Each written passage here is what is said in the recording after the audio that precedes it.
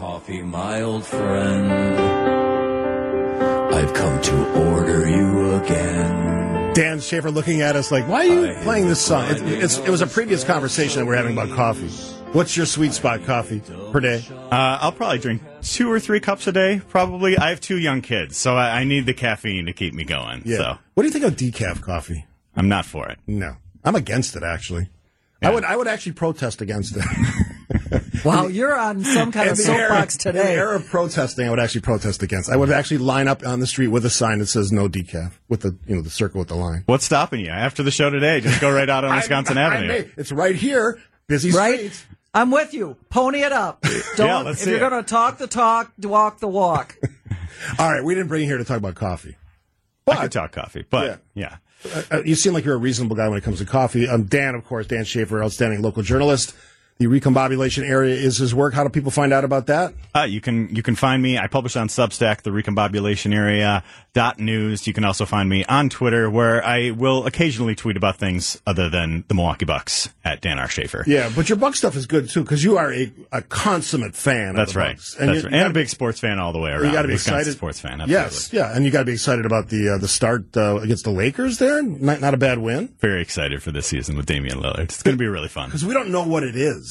Like how the pick and roll takes on a whole new level, a basic basketball play, but now it takes on this whole new dimension with Giannis and Lillard. Yeah, I asked a question of somebody last week about the changes in the locker room, if there would be any, since we've got this new guy, and he seemed to indicate that no, they're both professional and they can handle it. Yeah, that seems to be the vibe with this team. They have a very stable internal culture that Giannis and Chris Middleton have established over a decade with the team. I mean, they have, it's a really fun team to follow. And it's with the Packers being, we don't know what they are yet, and the Brewers disappointing us once again in the playoffs. The Bucks are kind of our franchise that we need to support. It's the one we can look forward to, and some of the college teams. Yeah, don't even get me started on the back. How about that? The Milwaukee Bucks being the most reliable professional sports franchise. If you had told me that a decade ago, wow. Yeah. That story has shifted, hasn't it? And stories do shift. So the stadium package that the Assembly's looking at today, voting on today, modified. Let's hit the nuts and bolts of that. What's different? What's the same? So as this has gone through the process, through the amendments, I think the bill has really improved in the month that has been discussed. Republicans proposed their version in mid-September. It's gone through the amendment process, so there is now some kind of complicated internal things about how to collect sales taxes, making that a little bit more efficient. That will help local governments, changing the way that they pay into some employee retirement programs, but also adding this pathway to development for American Family Field.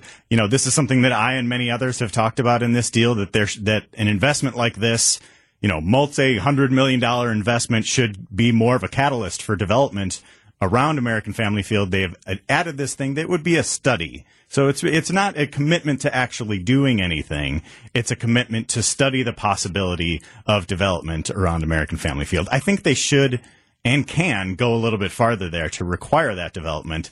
Because as I wrote about in my piece today at the recombobulation area, and I wrote last week in a breakdown at Milwaukee Record, if you look at the Bucks deal that helped build Fiserv Forum, helped develop the Deer District, the city was able to be a little bit more proactive there. So the city's portion of the deal there allowed them to vote on a tax incremental financing district that developed the Deer District, that helped foster the type of ancillary development, the trade hotel, some of the other developments that were going up that we're not seeing in the American Family Field deal. Yeah. And I think that is one of the big differences. It's missing that piece. It absolutely is. And I don't typically go with rumors, but one of the rumors that's swirling around is the Brewers are secretly trying to acquire property in and around their parking lots. You heard anything about this? I haven't heard anything specifically. I have heard that they've wanted to make sure any land that they own for development would be tax exempt, which is interesting. So it maybe leads to a possibility in the future.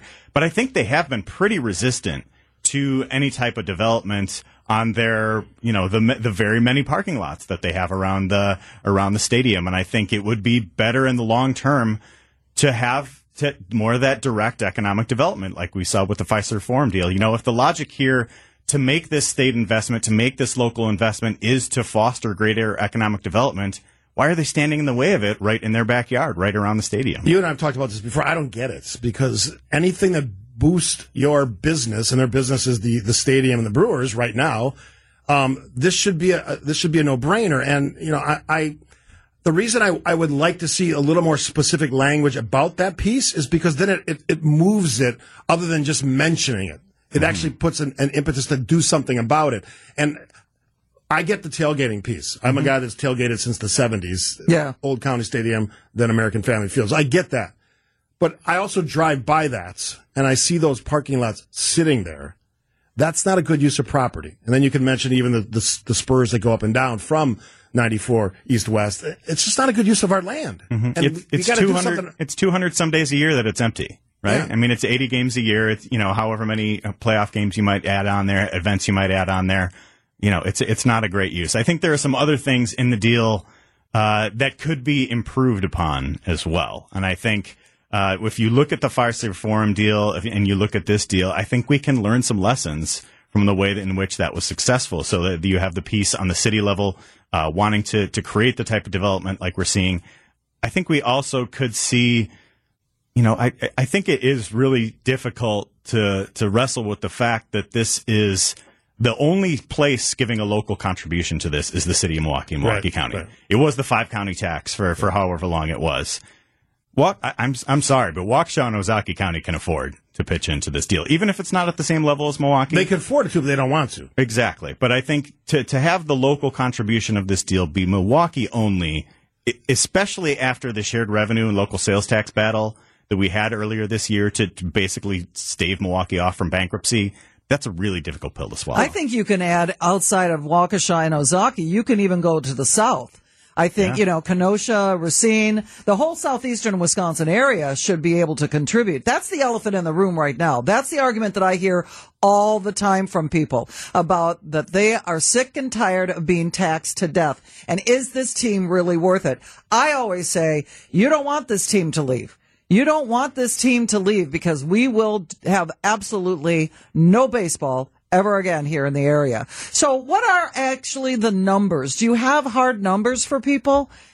Yeah, so basically the way the deal breaks down, it has $411 million in state funding, and then it has $135 million in local funding, split evenly between the city of Milwaukee and Milwaukee County. Which is the change that just happened. That is one of the changes. But as I've been following this deal and as I've heard in reporting on it, I think those local numbers were a little bit inflated so that they could get the media narrative of saying, hey, we reduced the local contribution. Well, I don't think that local contribution was ever going to be $200 million combined to begin with. Start high, go low. Exactly. Yeah. So I think that's a little bit playing with the numbers that they did there.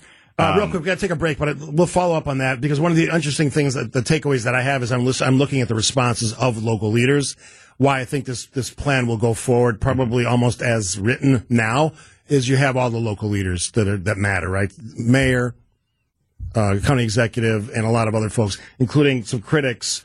Christine Sinicki is one I'm just looking at right now, she's pleased with the new changes. So when you see that kind of momentum, typically that means it's going to go forward. Dan Shafer, our guest, you can find his work, Recombobulation Area.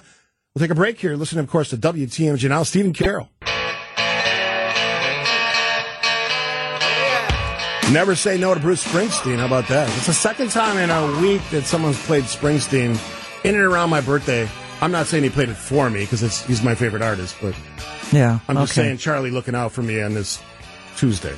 My birthday was last week, I know. I brought your present in yesterday. She brought brownies that should be illegal. I'm talking about a delicious brownie, and then she puts, I don't know, like a thick layer of... It's ganache is what it is, which is nothing more than chocolate and whipping cream.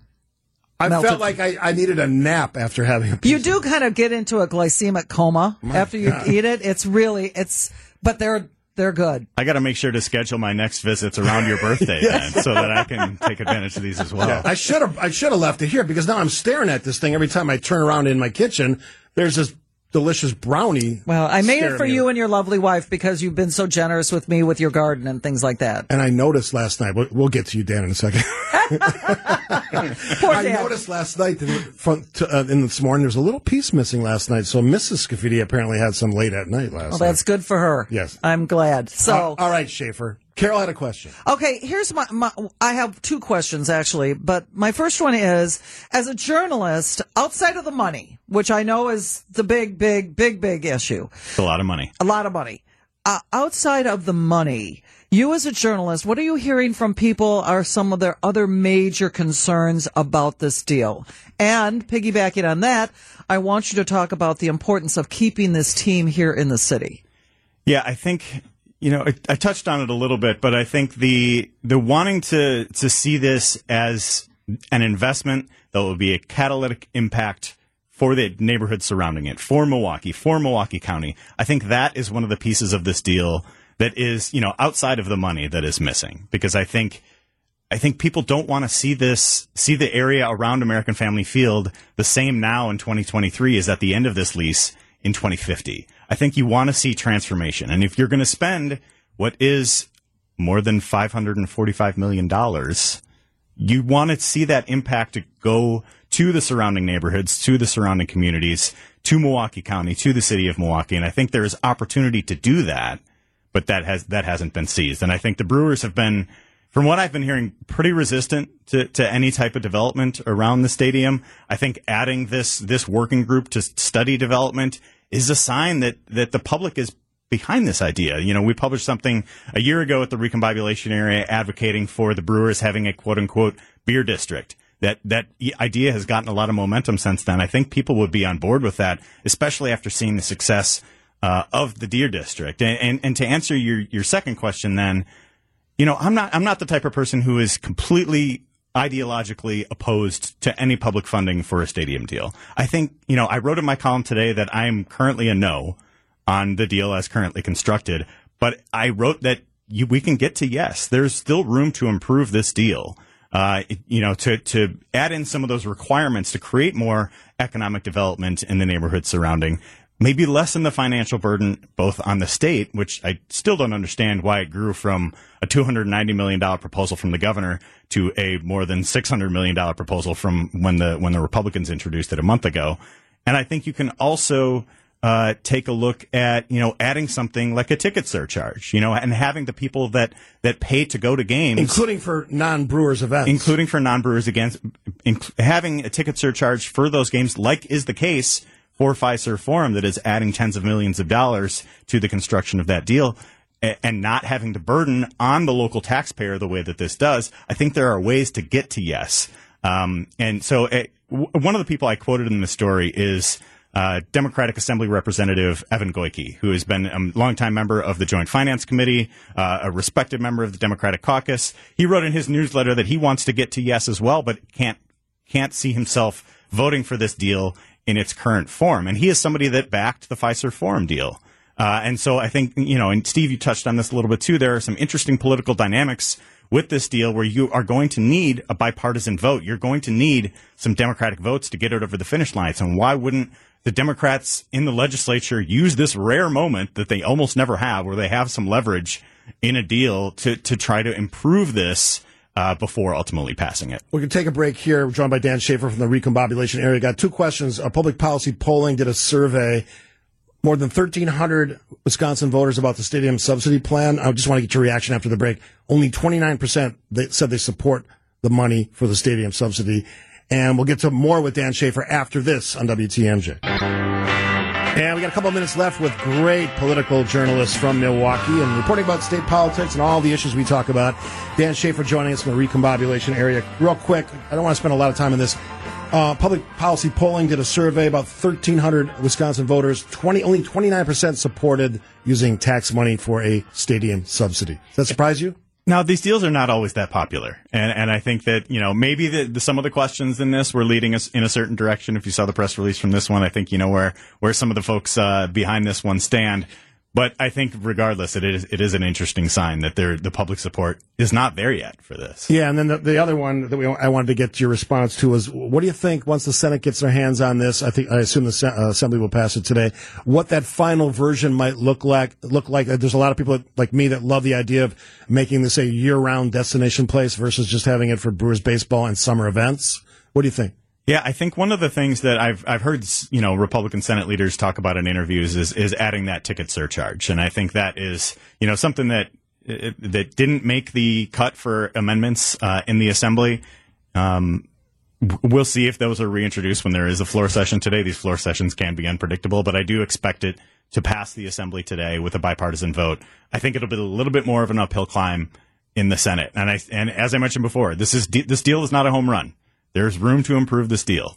It's not an easy yes, but I think it can get to yes. Yeah, the ticket surcharge to me is a huge, because then the people who are utilizing the stadium are helping.